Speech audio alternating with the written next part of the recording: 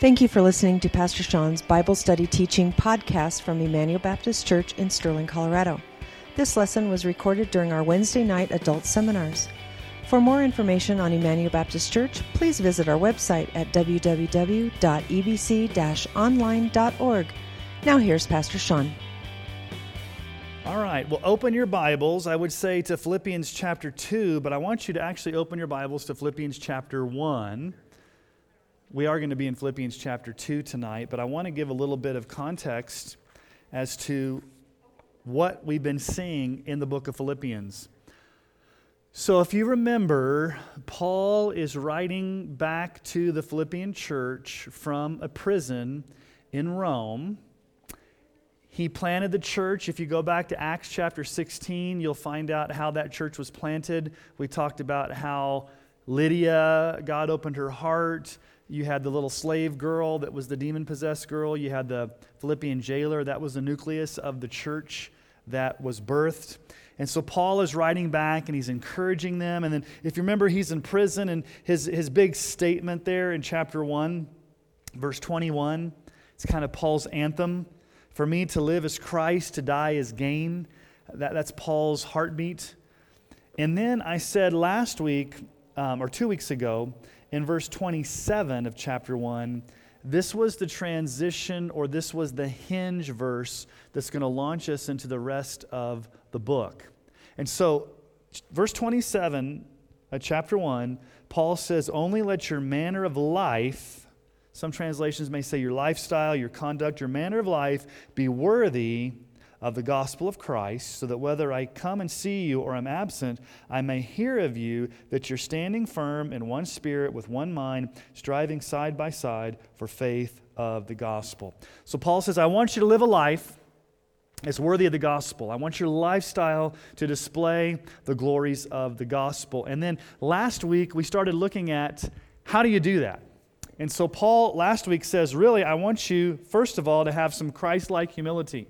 I want you to count others better than yourselves. I want you to have the same mind. And then he says, I want you to have the attitude of Christ. And we looked last week where Jesus was exalted in heaven, and he came to earth as a man, and not just a man, but as a servant, and not just as a servant, but gave himself up for us on the cross, died a cruel death, and then God raised him to the highest place and gave him the name above all names. And that's where we ended up last week. And so for today, we are going to look at Philippians 12 through 18, and it's really, again, asking the question, how do we walk in a manner worthy of our calling? How do we do that? And so Paul's going to address three areas. Okay, we're going to spend most of our time tonight on verses 12 through 13, and then we'll get to 14 and 16 and 17 and 18. But number one, he addresses the issue of what I would call practical Christianity. And so I want to spend some time tonight on Philippians chapter 2, verses 12 and 13, because there's been a lot of confusion over the years as to how to understand this. Okay, let me just say this before we even start. Okay, I'm going to do a little bit of preaching here before I do teaching. Okay, so a lot of bad theology in Christianity doesn't come necessarily in how we're saved. We all know we're saved by grace alone, through faith alone, in Christ alone. That's pretty standard stuff. Among evangelical Christians, where things tend to go off the rails is in how you live out your Christianity and some weird doctrines related to how you grow as a Christian. Okay? And so I want us to be very careful in reading this verse tonight to understand what it is to grow as a Christian. So let's read Philippians chapter 2, verses 12 through 13. Therefore, my beloved, as you have always obeyed, so now, not only as in my presence, but much more in my absence, work out your own salvation with fear and trembling, for it is God who works in you both to will and to work for His good pleasure. Okay. Work out. your salvation. Does Paul say work for your salvation? No. He says work it out. So before we dive into this passage, let's let Scripture interpret Scripture for a moment and discover what Paul's not saying, okay? Because there's some confusion here. One of the things we need to do, and I've talked about this many times, it's called let Scripture interpret Scripture. We need to go to other areas of Scripture and let the Scripture interpret Scripture to find out what Paul's not saying here. Okay, so Romans 3:23 through 24, for all have sinned and fall short of the glory of God and are justified by grace as a gift through the redemption that's in Christ Jesus. Okay, we're saved by grace as a gift, not by works. Galatians 2:21, I do not nullify the grace of God, for if righteousness were through the law, then Christ died for no purpose. We're saved by grace, not by works. Okay, Ephesians 2:8 and 9. For by grace you've been saved through faith. This is not your own doing. It's the gift of God, not a result of works, so that no one may boast. So obviously here, in Philippians 2, verse 12, Paul cannot be saying, work for your salvation. That would nullify everything else he said in other books of the Bible, because we're saved by grace. So we have to ask the question, what does it mean to work out your salvation? What does that mean? He's talking to believers who are already saved by grace, and he's encouraging them to work out their salvation. And so I'm going to make a statement that some Christians get uncomfortable with. Okay, here's the statement. Paul calls us to diligently pursue Christ through activity and effort. In some Christian circles, any mention of the word effort, concentration, struggle, activity, or work are frowned upon because they seem to think that if you focus so much on the diligence or the work or the effort, then you take the Holy Spirit out of the equation and it's you just trying hard to live the Christian life. I'm going to show you how that's not true in this passage of Scripture. So I'm going to teach you some new words, okay? It's always fun to learn some new words tonight, okay? The first word is the word monergism. Actually, there's a really good website called monergism.com. Every book of the Bible, audio, it's one of the best websites out there, monergism.com. But mono means one. The Greek word ergon means to work. So monergism is a theological word that means there's only one working. There's only one doing the work. Okay? In our salvation, it's monergistic. Okay? The second word I want to teach you is synergism. We get the word synergy. Okay. Syn, S-Y-N, means together. Same word, ergon. Instead of one working together, synergism means two or more working together. Okay. So in our salvation, it is absolutely what we'd call monergistic. That is, God alone does the work. God chooses us, God regenerates us, God calls us, God saves us. We contribute nothing to our salvation. God alone saves us by His work alone. Would you agree? We can't contribute any works to our salvation. He has to save us alone by His own working. Okay, but yet, nevertheless, once we become Christians who have been regenerated, who have been given the Holy Spirit, who have been made new, when it comes to our sanctification, that is our growing in Christ-likeness, our progress in holiness, our spiritual maturity, the work is synergistic. In other words, we work together with God to accomplish this activity. Because look at the text very carefully. Paul tells us to work out your own salvation. Not work for it, but work it out. Now, whose responsibility is it to work out your own salvation? It's you. You or me, we are commanded to work out our salvation. Now, you can kind of get a little hint as to what that means by going back up into the verse in verse 12. Therefore, my beloved, as you have always obeyed. So working out your salvation is closely tied to obeying the commands of Jesus. And so the Greek word to work out your salvation, work it out, it comes from that ergon word that we've looked at, but it means to work with great effort or with careful attention. Okay, I'm going to say this right now and then we're going to unpack it. It's very important. If all we had was verse 12, you would look at that and say, well, I have to put forth all the effort. It's all on me. But you have verse 13. What does verse 13 tell us? It's God that works in you. Okay, so you have a responsibility to work out your salvation, but at the same time, God is the one that's working in you to do that. Okay, so it's a joint effort. And I'll explain that. But there are a lot of passages of Scripture that teach effort. And I'm going to say it this way. Can I say it this way? Spirit-empowered effort.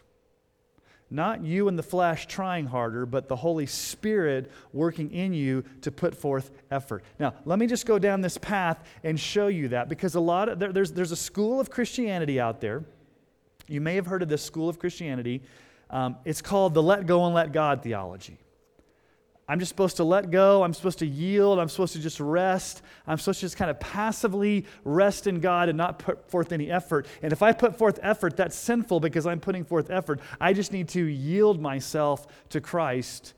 And so there's kind of that theology out there. It's called the victorious Christian life. It's called the higher life. They use words like surrender and yield. And in any terminology of effort, they say is dangerous. Don't talk about effort now because you're taking the Holy Spirit out of it. But what I want to show you is I want to show you some passages of Scripture that teach very clearly that you and I have the responsibility to put forth effort in the Christian life, post-salvation. Not initial salvation. We're not saved by works, but after we're saved in how you grow. Okay? So I could spend a month of Sundays on Romans 8:13. As a matter of fact, in my book, I devote a whole chapter to this passage of Scripture on the mortification of sin. But Romans 8:13, if you live according to the flesh, you will die. But if by the Spirit you put to death the deeds of the body, you will live. Okay, you must put to death the deeds of the body. You and I have a responsibility to be killing sin in our lives. John Owen said it this way, you need to be killing sin or it will be killing you. You and I have to be killing sin, putting sin to death. But did you notice what Paul says there? How is it done? Look at it. Look at that verse very carefully. By the Spirit. Do you see both actions there? You put to death the deeds of the body. You kill sin. That word put to death really means to kill. You kill sin, but how do you do it? Through the power of the Holy Spirit. So you have a responsibility to put sin to death, but the only way you do that is through the Holy Spirit.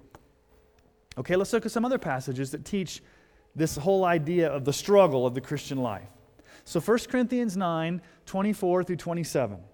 Do you not know that in a race all the runners run, but only one receives the prize?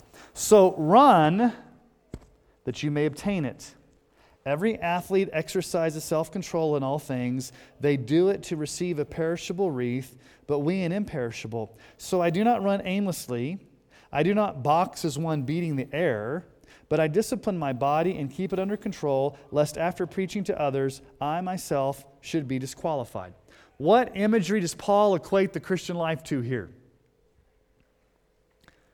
Running a race and a boxing match. Now, does that sound like activity? Anybody here ever run a marathon? Really? Okay, awesome. Anybody here ever been in a boxing ring? Boxing, some of you. Yeah. You're kind of sweaty when it's done, right? If you're truly running, if you're truly putting forth effort. Okay, so Paul uses this athletic imagery of the Christian life as one of discipline, of putting forth effort, like you're boxing or running. Colossians 1:29, for this I toil, struggling with all His energy that He powerfully works within me. Again, I want to show you these verses that have both working there. I toil, I struggle, I put forth effort, but who's working in me? His energy is powerfully working within me. God is supplying me with the power to do this. Okay, 1 Timothy 4:7-10.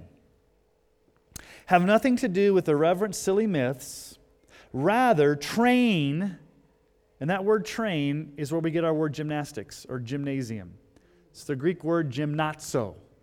Train like you're in a gym. Train yourself, not physically, but train yourself for godliness. For while bodily training is of some value, godliness is of a value in every way, as it holds promise for the present life and also for the life to come. The saying is trustworthy and deserving of full acceptance. For to this end we toil and strive, because we have our hope set on the living God, who's the Savior of all people, especially of those who believe. Paul says, listen, you've got to train. You've got to strive.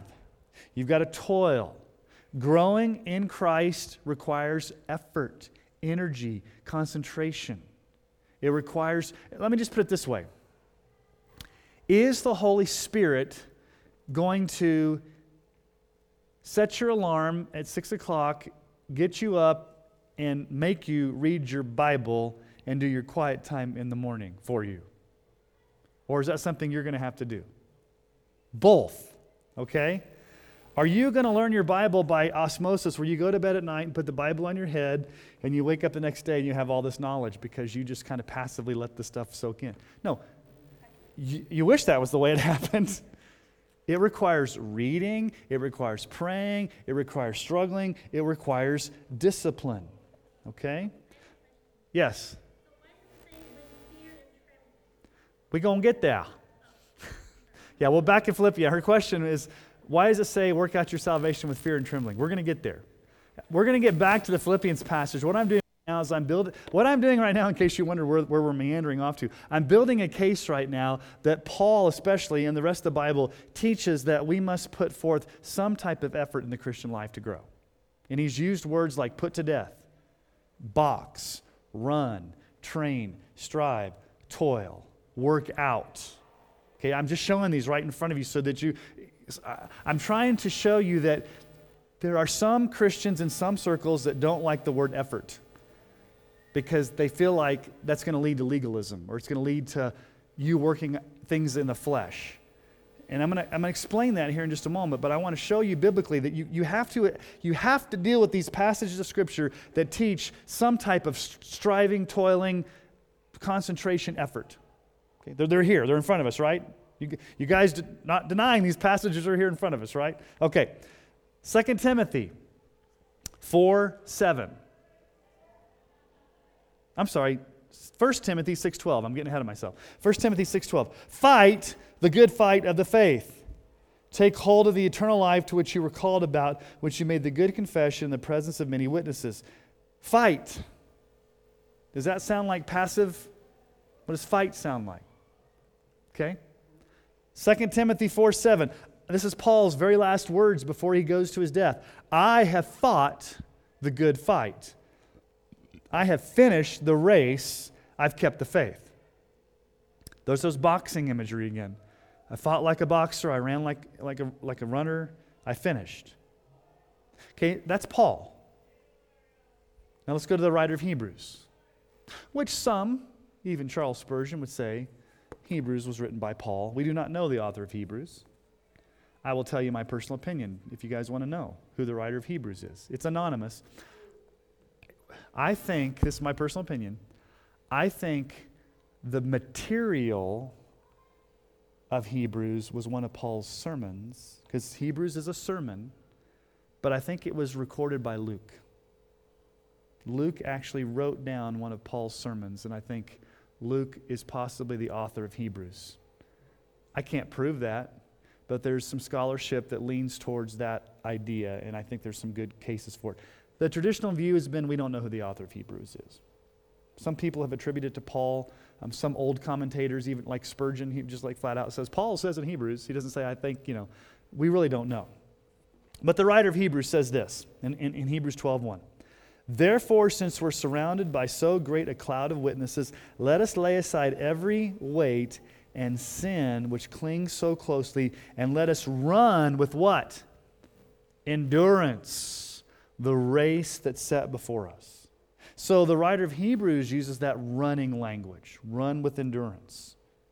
Okay, let's go to 2 Peter. This is probably one of the best examples, okay?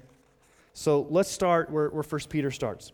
His divine power has granted to us all things that pertain to life and godliness through the knowledge of Him who called us to His own glory and excellence. Okay, stop right there.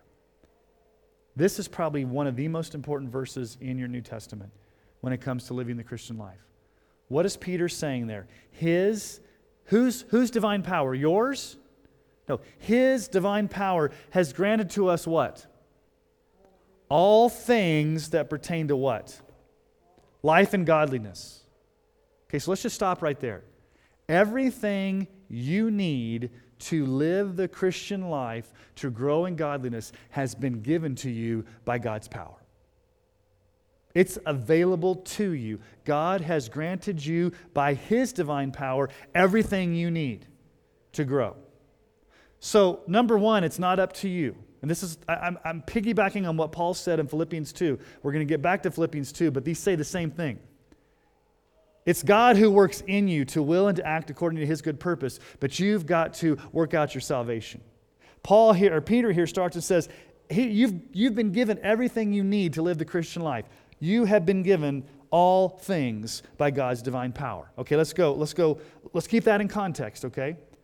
His divine power has granted to us all things, not some things, but all things that pertain to life and godliness through the knowledge of Him who called us to His own glory and excellence, by which He's granted to us His precious and very great promises, so that through them you may become partakers of the divine nature, having escaped from the corruption that's in the world because of sinful desire. Okay, let's start with verse 5. What does Peter say? For this very reason. What reason? What he's just said. You've been given everything you need in Christ. You've got His power. You've been born again. For this very reason, look at your Bibles, or look at what's on the sheet that's quoting from the Bible. Make every effort. Make every effort to do what? Supplement your faith with virtue, virtue with knowledge, knowledge with self-control, self-control with steadfastness, steadfastness with godliness, godliness with brotherly affection, brotherly affection with love. For if these qualities are yours and are increasing, they keep you from being ineffective or unfruitful in the knowledge of our Lord Jesus Christ. For whoever lacks these qualities is so nearsighted that he's blind, having forgotten that he was cleansed from his former sins. Therefore, brothers, be all the more diligent to confirm your calling and election, for if you practice these qualities, you'll never fail. Let me just paraphrase what Peter says. Because the Holy Spirit has caused you to be born again and given you everything you need, it's your responsibility to make every effort to add these things to your life. And if these things are added to your life, it's because the Holy Spirit's given you the power to do that. Okay? So, from these passages that I've just showed you, we see the Scripture clearly calls us to put forth diligent effort in our sanctification. Words like run, fight, diligently pursue, discipline, train, grow. These are things we must do. Whose responsibility is it to do these things? It's yours. Now I'm going to unpack this so that you're not depressed. Because if all we had, now let's go back to Philippians chapter 2, verse 12. If all you had was verse 12 without verse 13,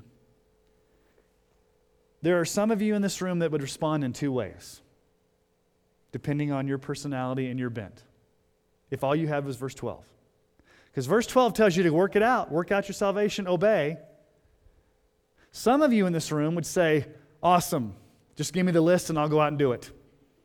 I can do it. Give me the list. I've got the power. I'm going to do it. I've got the gumption. I've got the know-how. I'm going to do this. Because you're so confident that you can do it. Some of you in this room are going to be like, I can't even begin to do it because I feel defeated already. I know I can't do it. So I feel defeated. Some of you will be overconfident that you can do it. Some of you will feel guilty and defeated that you can't do it. Because if all we had was verse 12, it would be like it's all up to me. You grow. You work out. You obey. You just, like Nike, just go do it. And some of you think, well, I can do it. And some of you think, I can't do it. That's why we have verse 13. Verse 13 says what? Verse 13 illustrates for us the synergistic work. In verse 12, we are the ones responsible for working out our salvation with fear and trembling.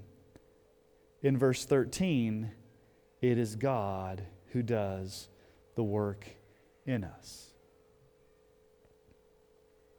Now let's go back to Shauna's question about fear and trembling.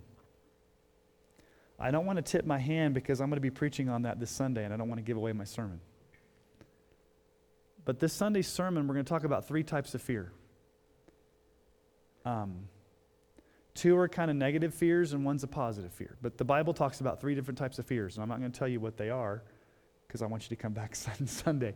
But this fear and trembling, Shauna, is not where we're over here shaking in our boots, worried that God's going to strike us with a lightning bolt if we don't measure up.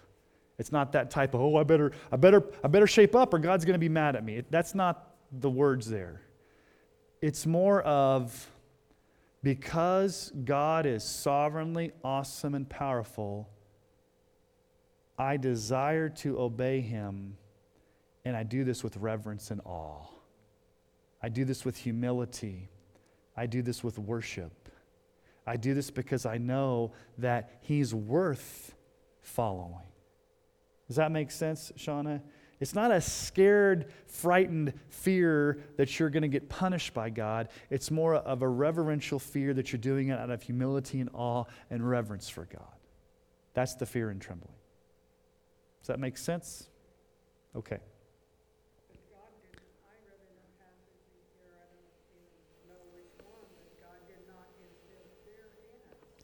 Yeah, well, 1 Timothy says God did not give us a spirit of timidity or fear. And then 1 John says perfect love casts out fear.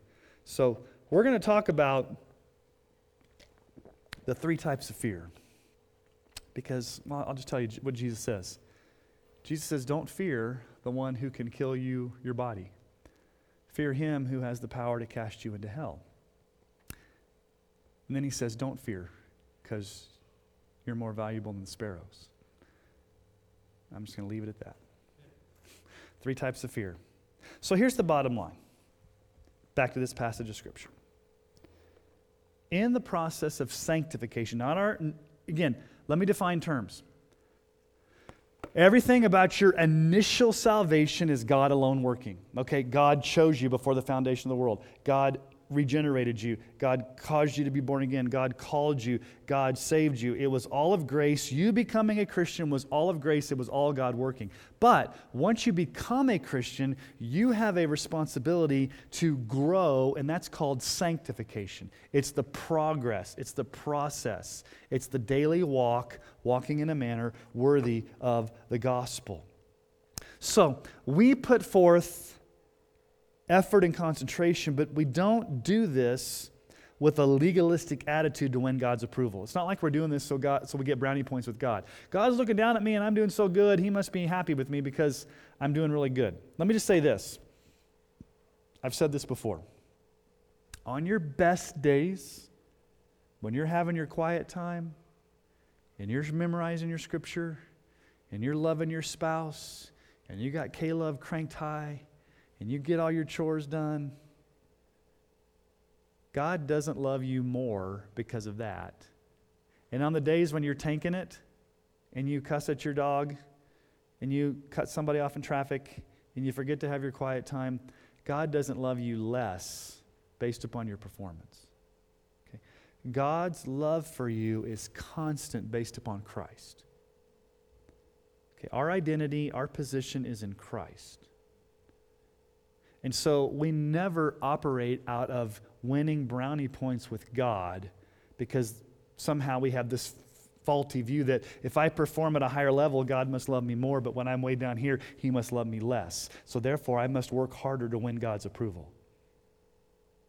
Some of you that grew up in families with fathers or parents that you tried to win their approval, you may still operate as a Christian this way and think about your Heavenly Father that way. I need to perform in order for God to accept me. You don't need to perform for God to accept you because you can never perform good enough. Jesus performed perfectly the will of the Father, died in your place, rose again. His righteousness is credited to you so that you're permanently accepted by the Father. So your position is always one of being accepted. In your sanctification and your growth, yeah, you do it to please the Father. You do it with fear and trembling, but you don't do it out of some type of legalism to somehow win points or God's approval. Instead, how do we do it? We do it through the power of the Spirit with humility that knows we can do nothing without Jesus. What does John 15:5 say? I am the vine, this is Jesus speaking, I am the vine, you are the branches. Whoever abides in me and I in him, he it is that bears much fruit. For apart from me, you can do nothing. Now, let's look very carefully at verse 13 before we go any further. For it is God who works in you. Okay, God is working in you. What is God working in you? Two things, both to will and to work for His good pleasure. So let's ask the question, what is God working in your life? Paul gives two things there. The will. Okay, let me say it this way. The first thing God gives you is the desire or the willingness to obey. Now, that only goes halfway. You can have a desire to obey but not actually obey. The second thing He gives you is the power. So He gives you two things in the way He works in you. He gives you the will or the desire to obey, to work out, and He also gives you the power to do it. Let me say it this way. God gives you the want to and the can do. Okay? God gives you the want to. I want to obey Jesus. Where does that want to come from? God. God gives you that desire. I can obey. Who gives you that power? God gives you that power. So, you're responsible for working out your salvation, but any desire you have to work it out and any power you have to work it out, at the end of the day, does not come from you. It comes from God working in you. Now, how does this happen? What has God given us as tools or means to grow? These have historically been called, at least in our Reformed tradition, the means of grace. The means of grace, these are not the things that save us, that's God's saving grace, but the means of grace are things that the Bible tells us God has graciously given to us to help us grow.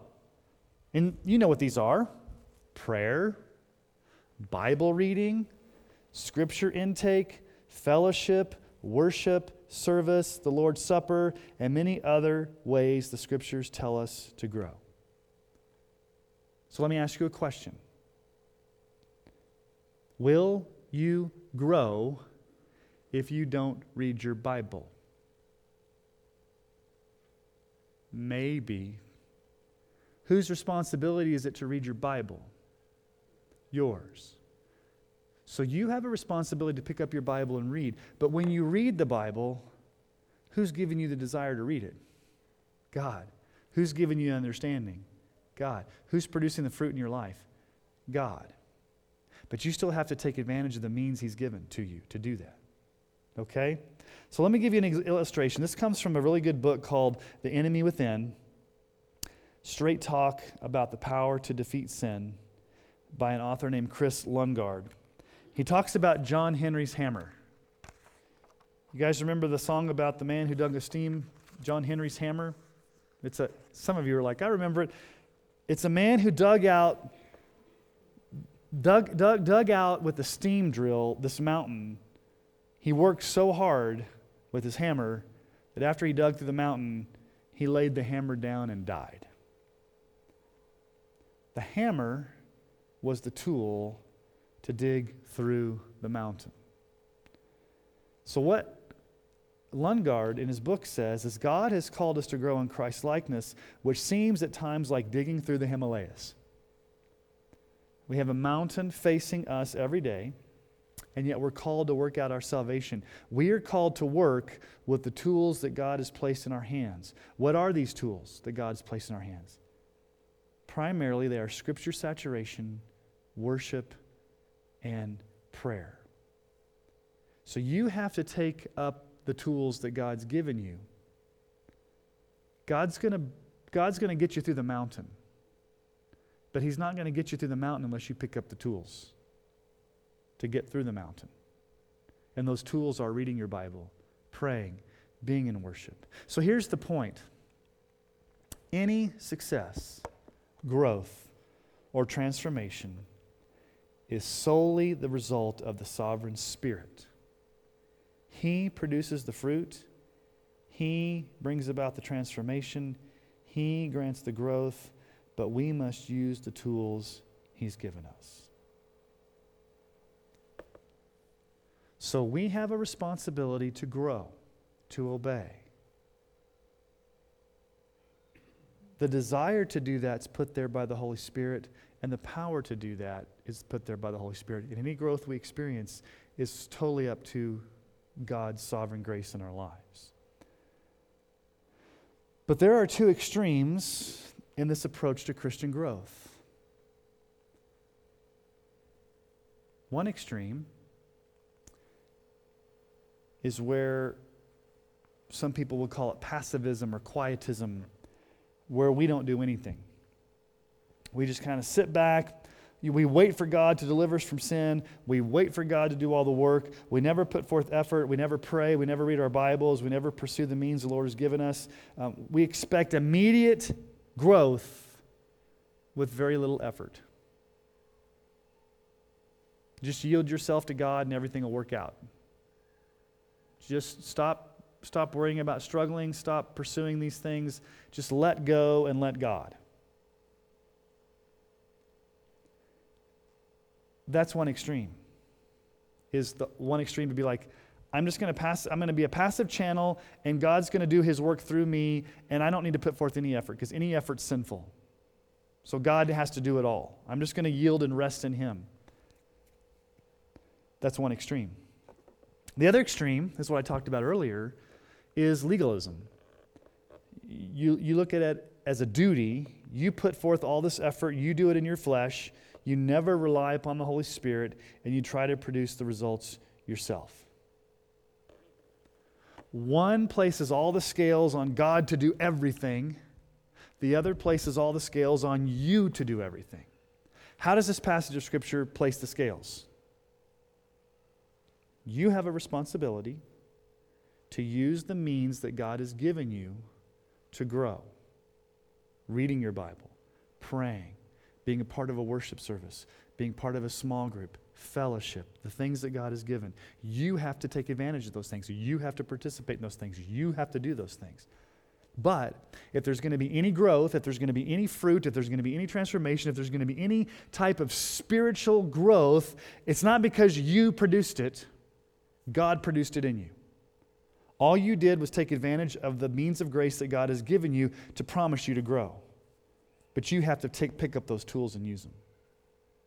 You're not the one that produces the growth. You're not the one that produces the fruit. You're not the one that produces the results. God is. But God does not do that without your participation. Now, here's a caveat. This is freeing. Okay?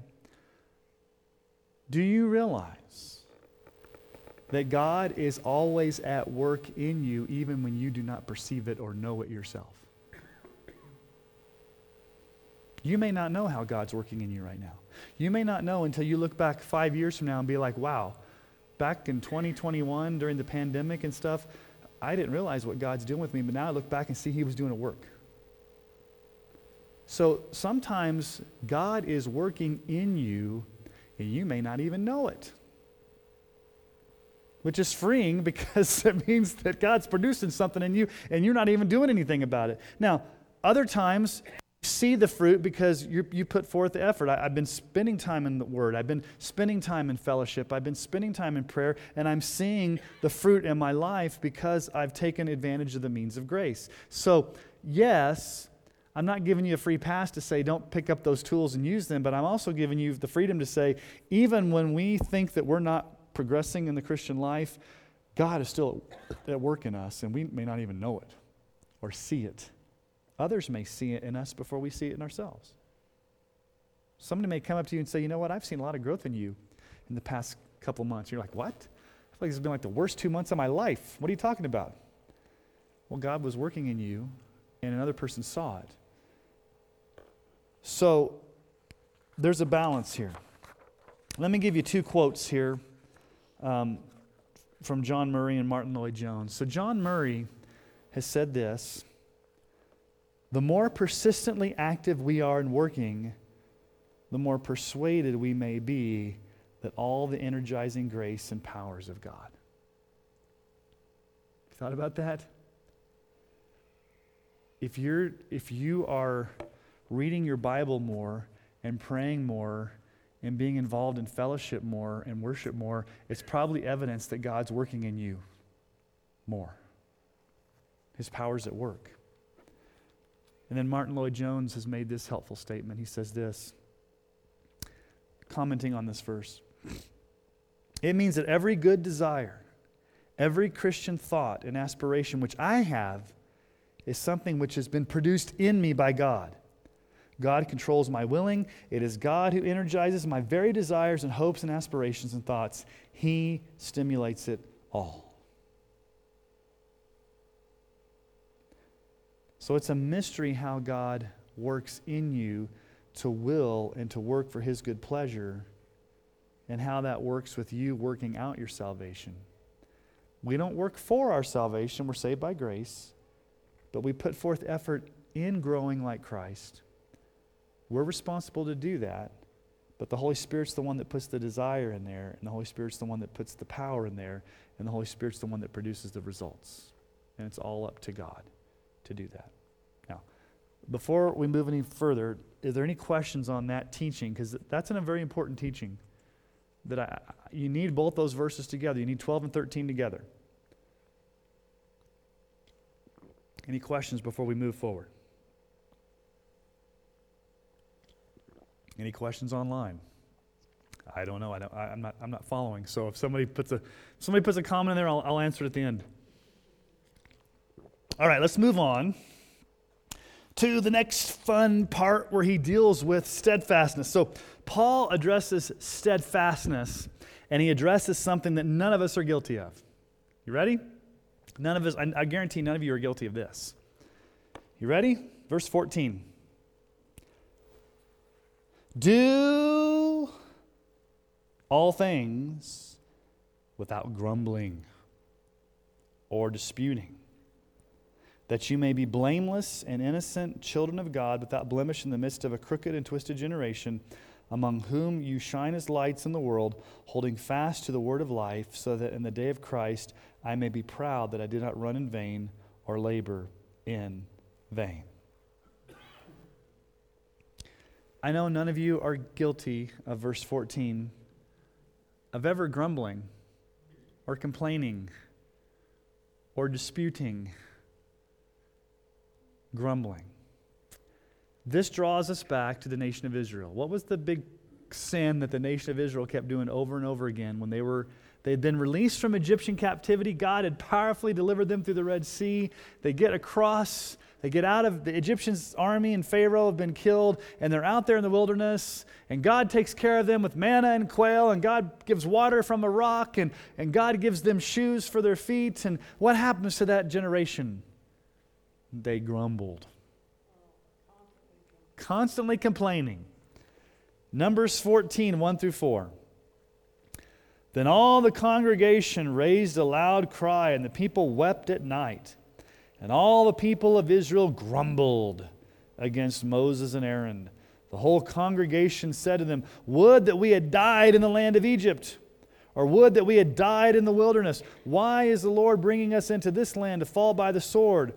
Our wives and our little ones will become a prey. Would it not be better for us to go back to Egypt?" And they said to one another, "Let us choose a leader to go back to Egypt." Now, what's the context here?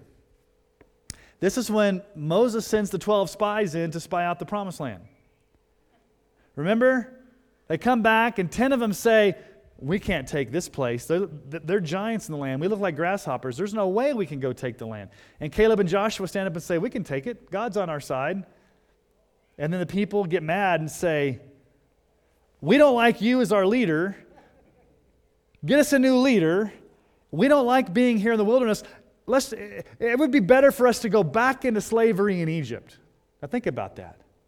We want to go back through the Red Sea and back into Egypt. We can't stand our leaders. We're going to grumble. Grumbling. They're complaining. 1 Peter 4:9. Show hospitality to one another without grumbling. Okay. Arguing, grumbling. There's a word my dad made up. He called it Grinchin'. Like from the Grinch. I don't know, he just called me Grinchy. He's like, "You're being Grinchy." That's just what my dad said growing up. Grinchy, grumpy, grumbling, complaining, murmuring, all those words. Now, I want you to notice why Paul tells us not to grumble. Look at how Paul frames this. Paul's reason for this very radical command to not grumble or complain or argue is so that, think about this, it will not distort our witness to a world that's entrenched with grumbling, complaining, and arguing. What do non-Christians do well? Grumble, argue, and complain. What happens when we as Christians act the same way as non-Christians when we grumble, argue, and complain? They look at us and say, "Well, you're no different than us. You're grumbling and arguing and complaining." Now, notice what Paul says here. Verse 14 is very clear. "Do all things without grumbling or disputing." That, okay, here's the reason why. Verse 15, "That purpose, result, you may be blameless and innocent, children of God without blemish in the midst of a crooked and twisted generation, among whom you shine as lights in the world." Now, when Paul says they're blameless and innocent, he doesn't mean that we're without sin. What he's basically saying there is that we will be people of integrity. We will be people of purity.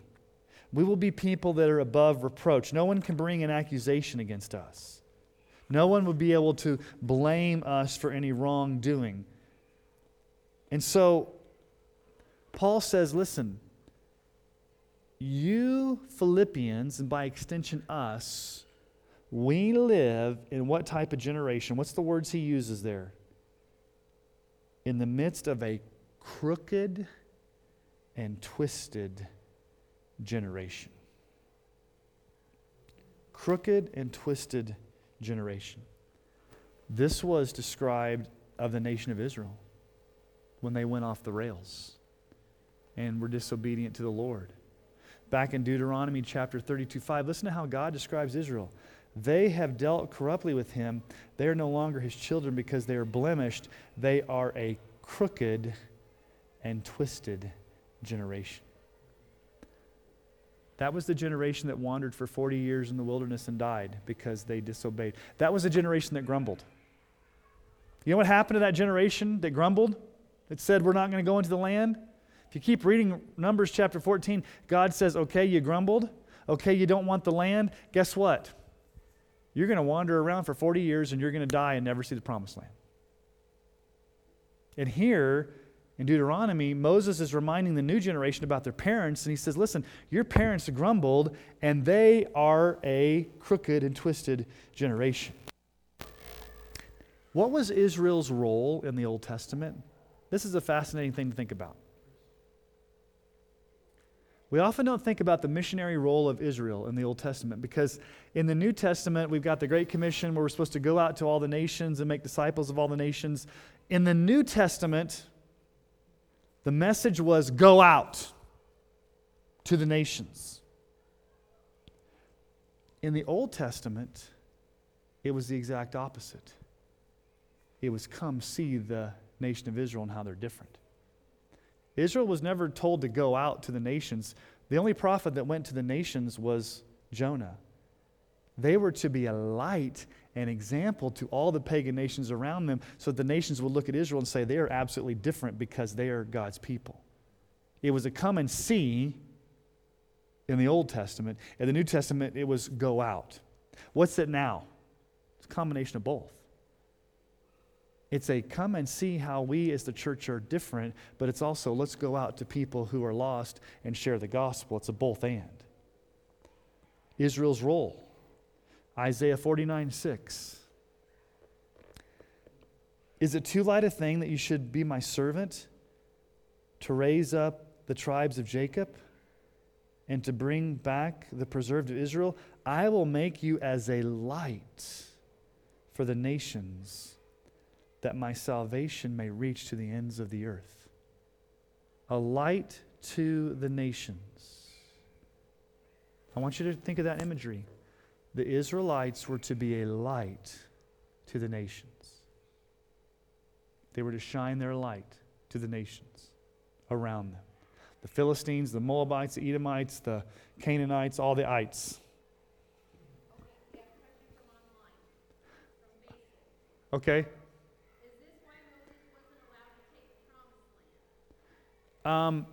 Sort of. The question is, was this why Moses was not allowed to take the promised land? Moses' problem wasn't grumbling. Moses' problem was anger. Seriously, Moses had an anger problem. He struck the rock. And so, as God's servant, when he struck the rock, God prevented him from going into the promised land. Not because he was grumbling so much, it was more anger. Now, anger and grumbling can come together.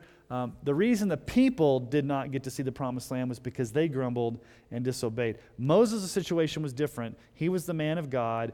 He struck the rock. He did not trust in Christ at that moment.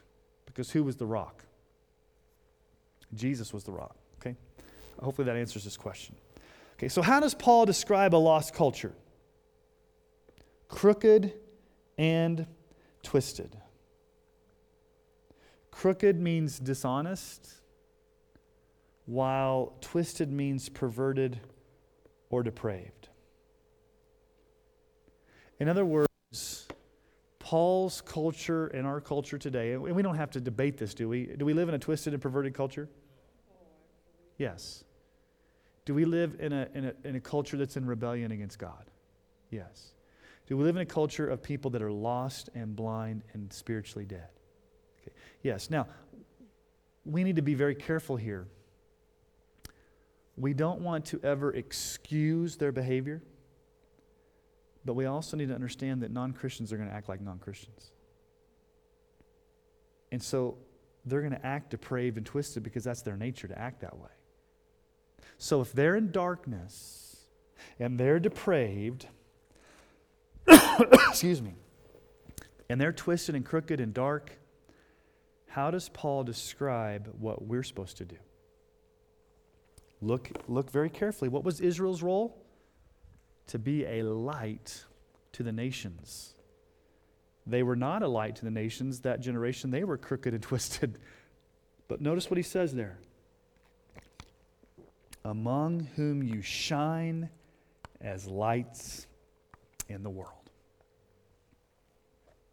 Paul says, some translations say shine as stars. Now think about the darkness of a night sky and the brilliant illumination of the stars. Does anybody know what the brightest star in our galaxy is, besides the sun? Okay.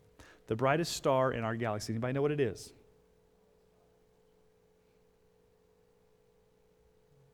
It's a radio channel. Sirius. And I'm being really serious about this. No, Sirius, actually it's twice the size of the sun and twice as bright. It can be seen anywhere on the planet. Sirius is the brightest star.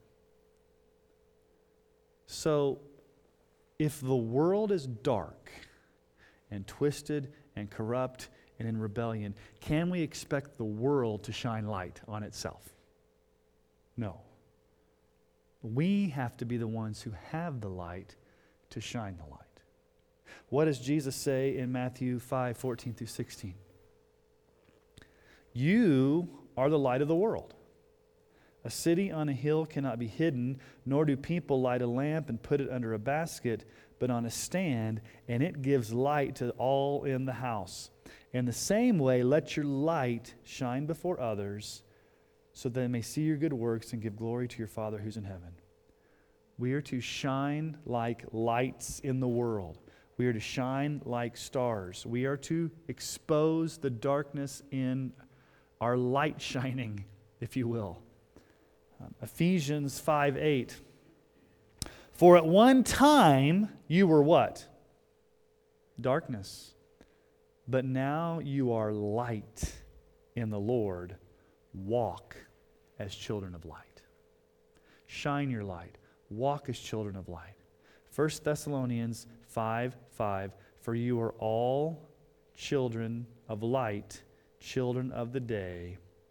We are not of the night or of the darkness. So, how do you shine? There's two ways that you shine. Now there's more, but I'm just going to give you the context here. Paul gives two ways we shine in a dark and crooked world. The first is we don't grumble and complain. How do you want to shine your light? You've got joy.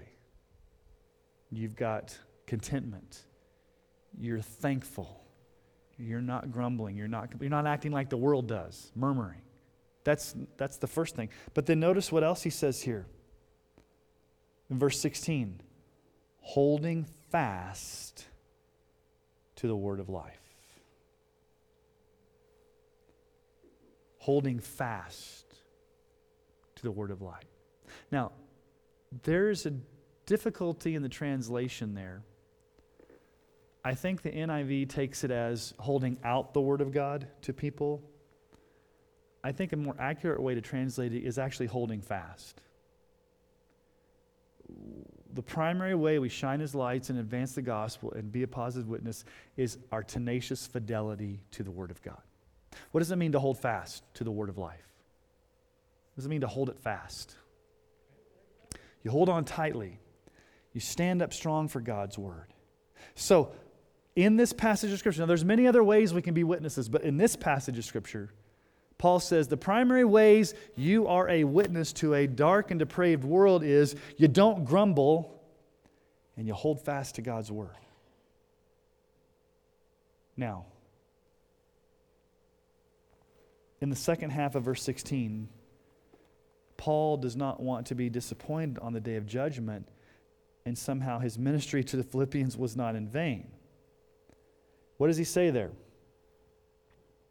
So that in the day of Christ I may be proud that I did not run in vain or labor in vain. What Paul's basically saying here is that evidence that the Philippian church is truly saved means they will persevere to the end through a lifestyle of faith. They'll continue to work out their salvation with fear and trembling. They'll shine like lights. They'll hold fast to the word. Now, go back up and read chapter 2. Let's go back up and read chapter 2, verses 1 through 4. Okay? This is last week and this week coming together, and I'm going to ask a question. Okay? Chapter 2, verse 1. If there's any encouragement in Christ, any comfort from love, any participation in the Spirit, any affection and sympathy, complete my joy by being of the same mind, having the same love, being in full accord and of one mind. Do nothing from selfish ambition or conceit, but in humility count others more significant than yourselves. Let each of you look not only to his own interests, but also to the interests of others. Go down to verse 14. Do all things without grumbling or disputing. So here's my question. If Christians truly lived like Philippians 2, 1 through 14, how would our world be different? How would this affect our evangelism?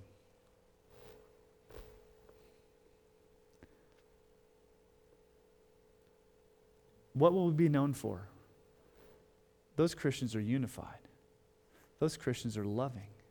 Those Christians are humble. Those Christians don't grumble and complain. Those Christians are seeking the needs of others before themselves. What's the exact opposite of what our world does? Our world's prideful. Our world's dog eat dog. Our world's competitive. Our world is jealous. Our world operates out of putting themselves ahead. Our world operates out of grumbling and complaining and not being joyful. And Paul's saying, listen, if you really want to shine like lights in a world that needs the gospel, it comes down to some real practical things. Your attitude, how you grumble, how you complain, your humility, how you treat others. Also, how you hold fast to the word of Christ. You don't compromise on the word. So there's two things here. Your witness is affected, number one, by theology. You've got to have strong theology. You've got to hold fast the word. You don't want to compromise the word. But it also is lifestyle. Very practical. Humility, not grumbling. Looking out for others. So our world, I think, would be much different if Christians truly lived out in the power of the Spirit. Philippians 2, 1 through 14. Now let's look at the last part here tonight, and we may get done early, unless you guys have a lot of questions. I knew we'd probably get done a little early tonight because I only had 9 pages. Normally I have 12 to 13. By the way, if you want to know how many pages my sermons are, they're 10 pages. I know if my sermon goes to 11 pages, I know it's going to be a long sermon. So I try to keep them to 10 pages. That's just all these years of doing it. That's what I know. Wednesday night's a lot different because Wednesday night I can go on tangents and stuff like that. I'm not quite as time bound. All right, so third here, Paul's focused on Philippians' participation in his ministry. So look at verse 17 and 18.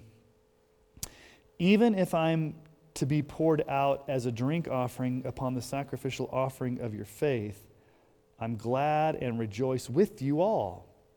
Likewise, you all should be glad and rejoice with me. Now, again, where's Paul? Why is Paul talking like this? If I'm to be poured out as a drink offering, what's this imagery of being poured out like a drink offering? It's metaphorical language of dying in prison. Paul knows that he could die any day. He'd be poured out like a drink offering. He knows death is at his doorstep as quickly as possible. Remember, he said, for me to live is Christ, to die is vain. I want to really die to go be with Jesus, but if he leaves me alive, I have fruitful labor. I really want to go die. But Paul doesn't necessarily know how he's going to die. The question, though, is how does Paul face this? What word is repeated? I am glad and what? Rejoice with you. Likewise, you should be glad and rejoice with me. What did I say was one of the key words in Philippians? Joy. Rejoice, rejoice, joy, joy. It's repeated over and over again. Paul faces prison. Paul faces imminent death with joy and gladness. That's why I started in verse 21 of chapter 1. For me to live is Christ, to die is gain. And Paul says, listen,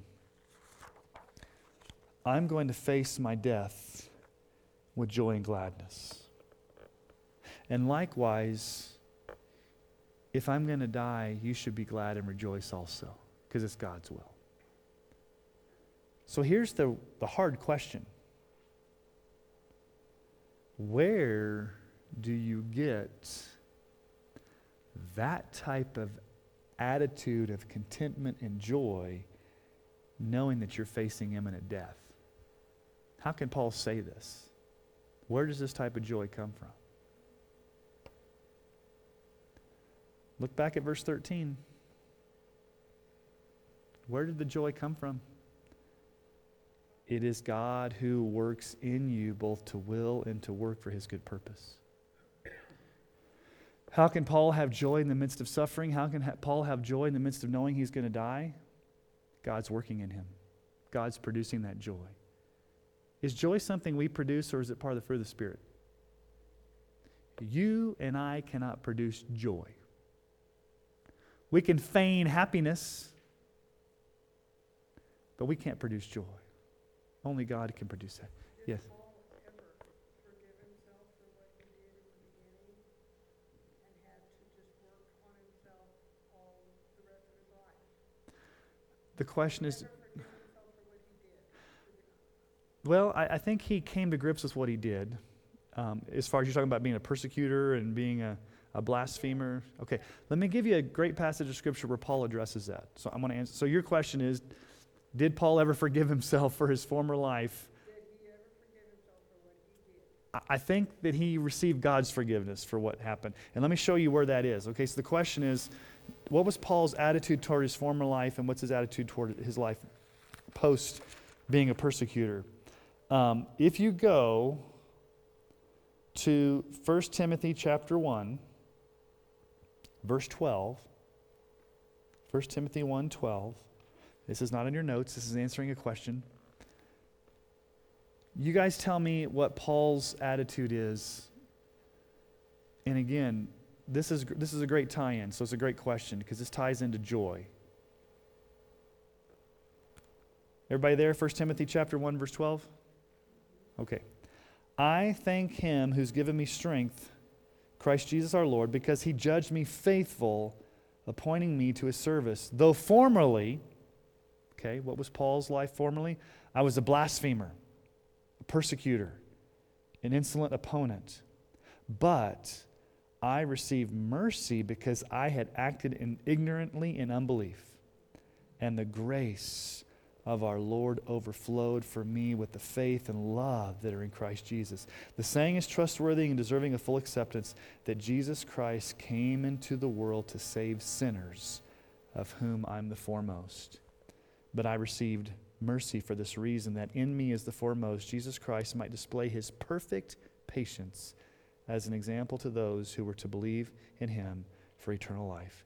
To the King of the ages, immortal and visible, the only God, be honor and glory forever and ever. And amen. Paul makes up a word here. The ESV translates it as foremost. Paul says, I'm the worstest of the worstest. I'm the chief. I'm the worst. If there's a worst sinner, I'm the worst sinner. I'm at the front of the line because I actually stood there and went door to door and killed Christians. How bad can you be to kill Christians? I was ignorant, I was rebellious, I was insolent, I was a blasphemer, but God showed me mercy. And notice what he says there in verse 14, that Christ might display his perfect patience as an example to those who were to believe in him for eternal life. Aren't you thankful that God showed you perfect patience in salvation? Nobody is beyond the reach of a loving and sovereign God, no matter how far you think you've sinned. Because Paul is an example here of somebody that sinned grievously, and God saved him by grace, as an example that God can save the worst of sinners. Think of the worst sinner you could think of. That person's not beyond God's grasp of salvation. We might write them off, but they may be one of God's elect that he just hasn't regenerated yet. So, the only way, back to Philippians, the only way you can have joy in the midst of extreme suffering and have this gladness is by knowing two things that we've just seen last week and this week. One is you look at the death, burial, and resurrection of Jesus. Let's go back to verse 6. We're back in Philippians now. Sorry, back to Philippians chapter 2, verse 6. This was that ancient hymn that Paul used to instruct us about Christology, but also to inspire us to be humble. But this is going to, when you think about this,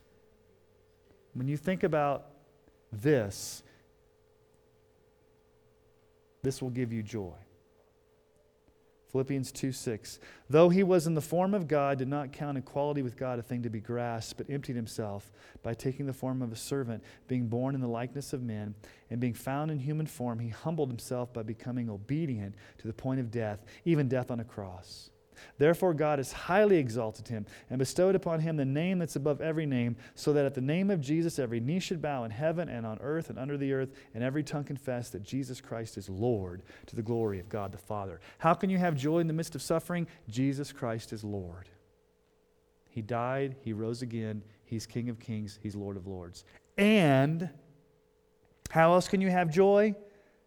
Not only by contemplating the fact that Jesus is Lord, but number two, he's working in you to will and to work according to his good pleasure. He's given you that joy. He's given you that sustenance. He's given you that strength. So let's ask some final questions here. These are just questions for you to think about as we wrap up tonight. Are you a light shining in a corrupt world? Are you a light? Is your light shining? Are you doing everything without grumbling? Are you facing your suffering with joy? So as we look at Philippians chapter 2, what we've looked at the past 2 weeks, what does it look like to work out your salvation consistently and faithfully? What does it look like? Well, let me summarize what we've looked at the past few weeks. You're striving for unity with others. You're not complaining or griping or causing dissension. You're walking in integrity. You're letting your light shine before others through your good works. You're holding fast to the Word of God without compromise. And you're suffering well with joy. So if you want to know you're working out your salvation, there's like 6 or 7 things there based upon the scriptures that will let you know that you're working out your salvation with fear and trembling. Now, if those things happen to be true of you, why are they true of you? Because God's working those in you and producing those in you. Never pat yourself on the back and say, oh, wow, man, I'm pretty humble today. I'm walking in integrity today. I'm really pleasing the Lord today. I didn't cause dissension in the church today. I didn't grumble today. Wow, I'm doing pretty good. Never do that, because any success you have is because God worked that in you. So you turn around and you praise Him and say, Lord, I can't produce this on my own. Somehow you produced it in me. Thank you, Jesus, for producing this in me. Keep it up. Keep working in me, because I want to work out my salvation with fear and trembling, knowing that you work in me to produce those things. All right. We do have 15 minutes left, which I can entertain questions either online, if there are some, or in the room, if there are some, or from my head, if they happen to come. No, I'm just joking. What are some questions you guys have? Clarification.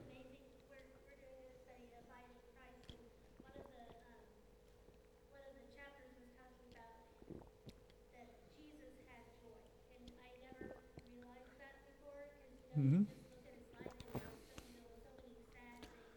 Yeah. He was. Yeah, Jesus was full of joy. The Gospel of Luke has more expressions of Jesus expressing joy than the other Gospels. It's the Gospel of joy. But in John 15, Jesus says, my joy I give you, that your joy may be full. The joy Jesus has, He gives to us that our joy may be full. That's a pretty mind-blowing He was the man of sorrows who went to the cross, but he was also joyful in the midst of all the things that he went through.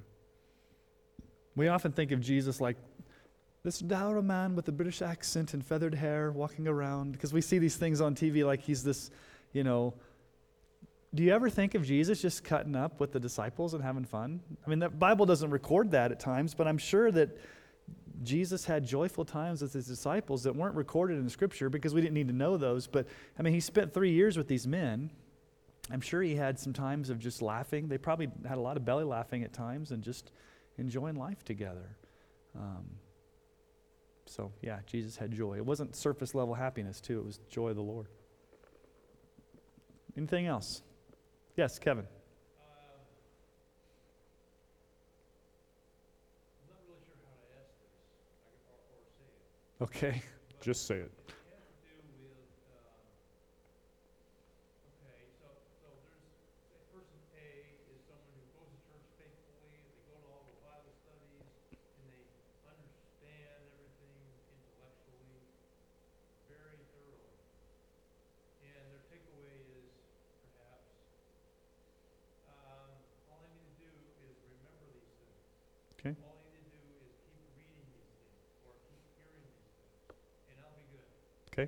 The other person is a person who does all those things, but they're becoming like Christ. Isn't that something they have to remember so much, although they still have to remember some, don't get me wrong. But they're becoming like Christ-like Mm-hmm. in their character Right. inside. Yeah, so what you're saying is that you can have biblical knowledge and not be Christ-like. Or you can have little biblical knowledge and be Christ-like. I would say that the best place that answer comes from is in John chapter 4, and we looked at this about a month or so ago, when we worship the Lord in spirit and in truth. We've got to have the theology and the knowledge, but we also have to have the heart and the life change. You have to have both, and they feed off of each other. You can't be more like Christ if you don't know Christ. Remember what I said last week? If you weren't here, I'll say it again. And this is something I say a lot, and I'll say it again. The more you look at Christ, the more you begin to look like Christ. Say that again. The more you look at Christ, the more you begin to look like Christ. Now, how do you look at Christ? Oh, he's up there somewhere. What does it mean to look at Christ? You spend time growing, praying, reading, saturating yourself with the things of Christ. And the more you do that, He works in you to will and to act according to His good pleasure, and you begin progressively to look more like Christ. Now, it's not just knowledge for knowledge's sake. You can be like the Pharisees and the lawyers. Remember last Sunday, the lawyers were the most intelligent, educated people in all of Israel. They were the ones who knew their Old Testament. And Jesus says, woe to you, because you have no idea what you're talking about. So you can have biblical knowledge and have a heart far from God. Let me tell you a personal story here. When I was in seminary back in the late 90s, early 2000s, I got my master's, not my doctorate, my master's. The boys were little. Zachary was just born. Aiden was probably 2. In seminary, you have to read a lot of books. And I remember there came a point in seminary where I was reading so many books for class. And I'm a reader. It led me to read other books that you'd like read a footnote. I got to get that book. So my Amazon account started in 1999. I've been an Amazon member since 1999, getting books from Amazon back then. So I've been a long time Amazon guy. So there was a point for like almost 6 months where all I did was read books. And I remember getting so convicted one time. And I'm not saying the Lord audibly said anything to me, because that's never happened to me, but basically what I came to the conclusion was, and I think it was the Holy Spirit giving me this, was, Sean, you have a lot of knowledge, and you can read a lot of books. and your mind's filled, but where's your heart? You have a big head and a cold heart. And I had to stop and think, yeah, I had a lot of knowledge, but I had a cold heart. And so I have to guard myself against that because I like to read. I probably read 4 or 5 books at a time and just read all the time. And I can get so into the depth of reading and thinking and the theology that I forget that the purpose of that is to grow closer to Christ, not just to learn. If these things aren't leading me to grow closer to Christ, then they're really kind of not really purposeful. And so you can have biblical knowledge and a heart far from God. I've been there. Now, you want both. You want to grow in knowledge, but you also want a heart that's inflamed with love for Christ. So, anyway. All right, anything else?